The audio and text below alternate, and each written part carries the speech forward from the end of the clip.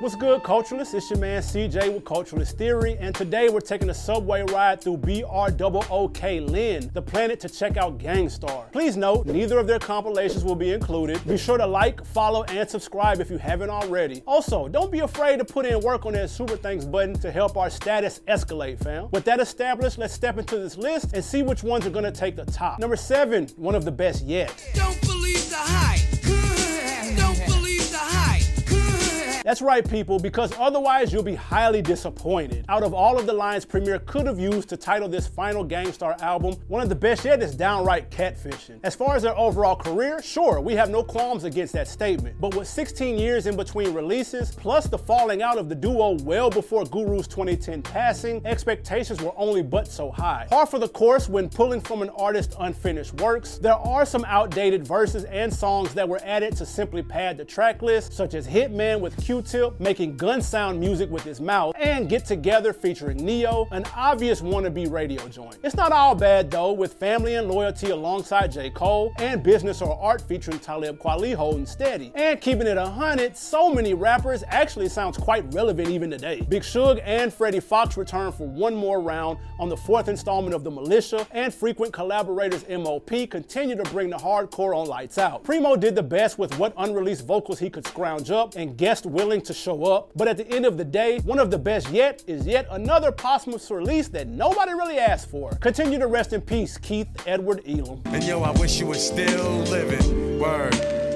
This is in memory of. Number 6, No More Mr. Nice Guy. The majority of first albums typically fall in the place of that was their best joint ever, or oh, that was their actual first album. Well, what's understood doesn't have to be explained, fam. Arriving in the spring of '89 when Afrocentricity was prevalent, No More Mr. Nice Guy serves as the formal introduction of the Boston-bred MC Guru and the Houston DJ Premier. Developing a formula that would grow in strength over the years, the song titles alone give you an idea of the lyrical content inside, including the remix of Positivity, Knowledge, and Conscience Be Free. The fact that there's any amount of depth at all is commendable, going against what was the norm at the time. Barring all else, No More gave you a few things to think about. However, if Guru's trademark monotone style didn't catch your ear, none of that would have mattered. Add in the fact that there are no guests to help provide balance or any particular singles that stand out, and you have the perfect recipe for an overshadowed album. Hip-hop has been historically a place where nice guys finish last, and even though the album title is contrary to that, we can easily place this long out-of-print debut near the bottom of Gang Starr's library. Number 5, The Owners. Returning from the half-a-decade lull following their most commercially successful LP, fans were chomping at the bit for fresh sounds by Gang Starr in the new millennium. Sure, Ballhead Slick had given us some solo material and another installment of the Jazzmatazz series, while Premier continued to bake tracks for a multitude of artists. But a continuation of Moment of Truth is what we all really wanted. Did The Owners satisfy that itch?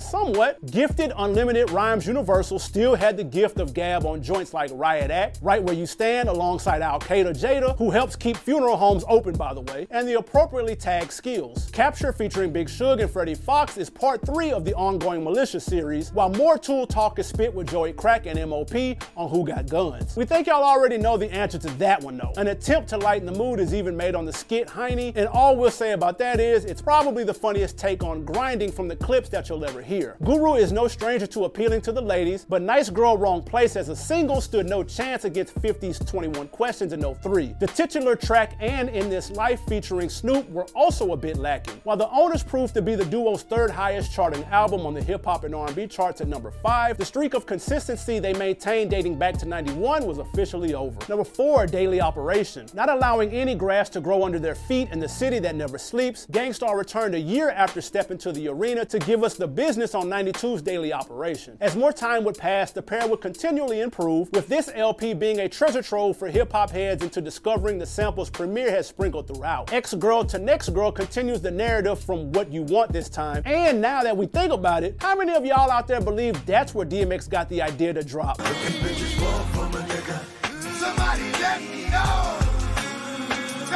We We never did find out, but drop your thoughts about it all in the comments for us. Besides breaking down the sections of NYC for us slowpoke out-of-towners on the places we dwell, Guru continues to serve us some food for thought on joints like Conspiracy and Too Deep. I'm the Man is a hidden gem with a trio of different beats for each MC on the track, introducing both Lil Dap of Group Home and Jeru the Damager. It's also the first time most of us have heard the sample that was later used to introduce the world to Case for his 96 hit Touch Me, Tease Me. Take Two and Pass is an early example of rappers sharing their love for Jane, first name Mary, and Take It Personal would be Gang Starr's lone #1 hit on the rap charts, oddly enough. Only towards the end does this operation start to lose a bit of strength, giving the slight edge to the next album on this list. In case you somehow let it go over your head that Guru was a jazz connoisseur, And his music ain't dead, so don't be misled by those who said that jazz is on his deathbed. he went on to create not one, not two, but 4 whole volumes of jazz and hip-hop fusion he dubbed as Jazzmatazz in 93, 95, 2000, and 07. Artists like Bradford Marcellus, Herbie Hancock, and Dia Davenport of the Brand New Heavies, Donald Byrd, The Roots, and Erykah Badu are just a taste of who's been featured across the series. If you haven't checked them out yet by now, Shame on you! because you're truly missing out. He's also released a few solo projects with varying degrees of quality. If y'all are here for a solo Guru projects ranking from top to bottom, let us know. Unfortunately, he was taken away from us at a far too young age of 48 years old in 2010 after a battle against cancer. As for Christopher Martin, better known as DJ Premier, he was the man behind Jeru the Damager's first 2 LPs, The Sun Rises in the East and Wrath of the Math, on top of the vast majority of the Group Home's 1995 record Living Proof. Group Home named their 2010 album after Guru's acronym, Gifted Unlimited Rhymes Universal. Of course, Premier is now recognized as one of hip-hop's greatest producers / DJs to ever do it, and has made countless records for the likes of Snoop, Nas, Slim Shady, Jigga, Cole, Luda, and even Aguilera. He currently hosts his own YouTube series known as So What's Up, where he gives stories behind the tracks he's created over his storied career. And you can bet your bottom dollar we're linking you to a related Gang Starr joint he's given the 411 on before we close this video out. Now for the top trio. Number 3, Step Into the Arena. Album number 2 served as the duo's first one on a major label as they stepped into the arena with precisely the right rhymes and beats. Guru let Premier know that if he was trying to get half of the dough, he'd need to go for self on the beats at full throttle, not just DJing. With the assignment being fully understood, Step in the Arena proved to be a vast improvement over what they crafted just 2 years prior. Not that it was a particular focus of theirs, but just to get a rep was their first top 5 rap charts hit, peaking right at the 5th spot, along with the title track mirroring rep success. Also, gotta love how the video for the latter matches the subject matter and looks like an early street UFC battle. Tons of fly braggadocio is laced within the arena across album cuts such as Execution of Chump, aka No More Mr. Nice Guy Part 2, and As I Read My Essay. Well ahead of DC singing about bugaboos, Guru was dismissing them on What You Want this time, before realizing that may have been the wrong move on Lovesick.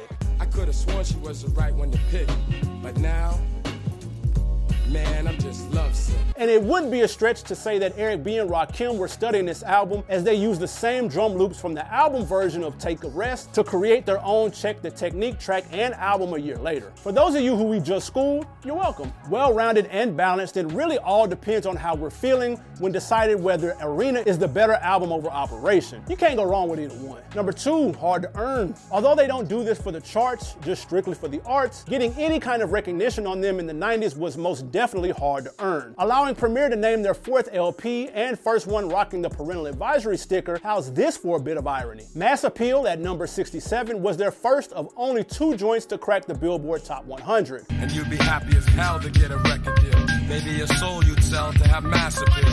Also hitting number 10 on the rap charts, Trust That Baldhead Slick Soul was not up for sale to get there, rather. Hip-hop was finally starting to gain some all-around popularity. Additional singles, Code of the Streets and Suckers Need Bodyguards, couldn't duplicate Mass Appeal, but they didn't need to. The king of monotone provided plenty of flows to enjoy across mostly The Voice, Blowing Up the Spot, and Tons of Guns. Guru shares tidbits of his backstory on the planet before hitting us with another blast from the past by giving the 92 Street single DWYCK featuring Nice and Smooth a proper release here. For a great story behind the track, check out Primo's So What's Up episode that we'll leave a link in the description box. Hard to Earn has proven to be a classic since its 94 release and is a great point of entry for those looking to learn about one of rap's greatest duos of all time. Number 1, Moment of Truth. Premier in the rear with the beats and cuts. And Guru with the mic ready to tear shit up. Not that it was anything new, he was just stating it for the record, officially. Allowing 4 years in between albums during this period in hip-hop could have easily been the death of them. But instead, they returned stronger than ever to rip facts on dope tracks across their 5th project, Moment of Truth. Reintroducing themselves with their 2nd and final Billboard 100 hit at number 76, You Know My Steez, was a banger off the jump, peaking at the 5 spot on the rap stacks. The illest soldier when I'm holding down the fort. You know my steez. Let 'em know, do your thing, dog. Those deep in the underground scene with long memories may recall that Guru partially recycled rhymes from his appearance on House of Pain's Fed Up remix for the track, only this time with a much calmer delivery. From start to finish, Primo's stellar production and Guru's inspired lyrics in this Moment of Truth will keep your head nodding for its 80-minute runtime. Odd Man Out Inspector Deck had plenty of time to make his presence felt on Above the Clouds. The initial version of The Militia with Big Suge and Freddie Fox is here, and although not an official single, Royalty with KC and JoJo helped Gang Starr reach, dare we say it, a mainstream audience. Messages for Your Mental was still part of the package on the title track, Robin Hood Theory, and My Advice to You, before declaring that Some Shit Off His Dome can best the next man's whole album on What I'm Here For. At least 500,000 plus heads agreed, as Moment of Truth was their only LP to move as many units, in addition to entering the hip-hop and R&B charts at number 1. And if you missed it the first time around, there's no better time than the present to get into this New York straight talk from these Brooklyn-based brothers. Once again, it's your man CJ Williams for Culturalist Theory. Make sure to hit those like, subscribe, and share buttons, and we'll catch you on the next episode. In the meantime, in between time, check out this video up top or the one down bottom. Don't forget, hit our Patreon too, man. We got bonus content. Link is in the description. Till the next time, I'm out.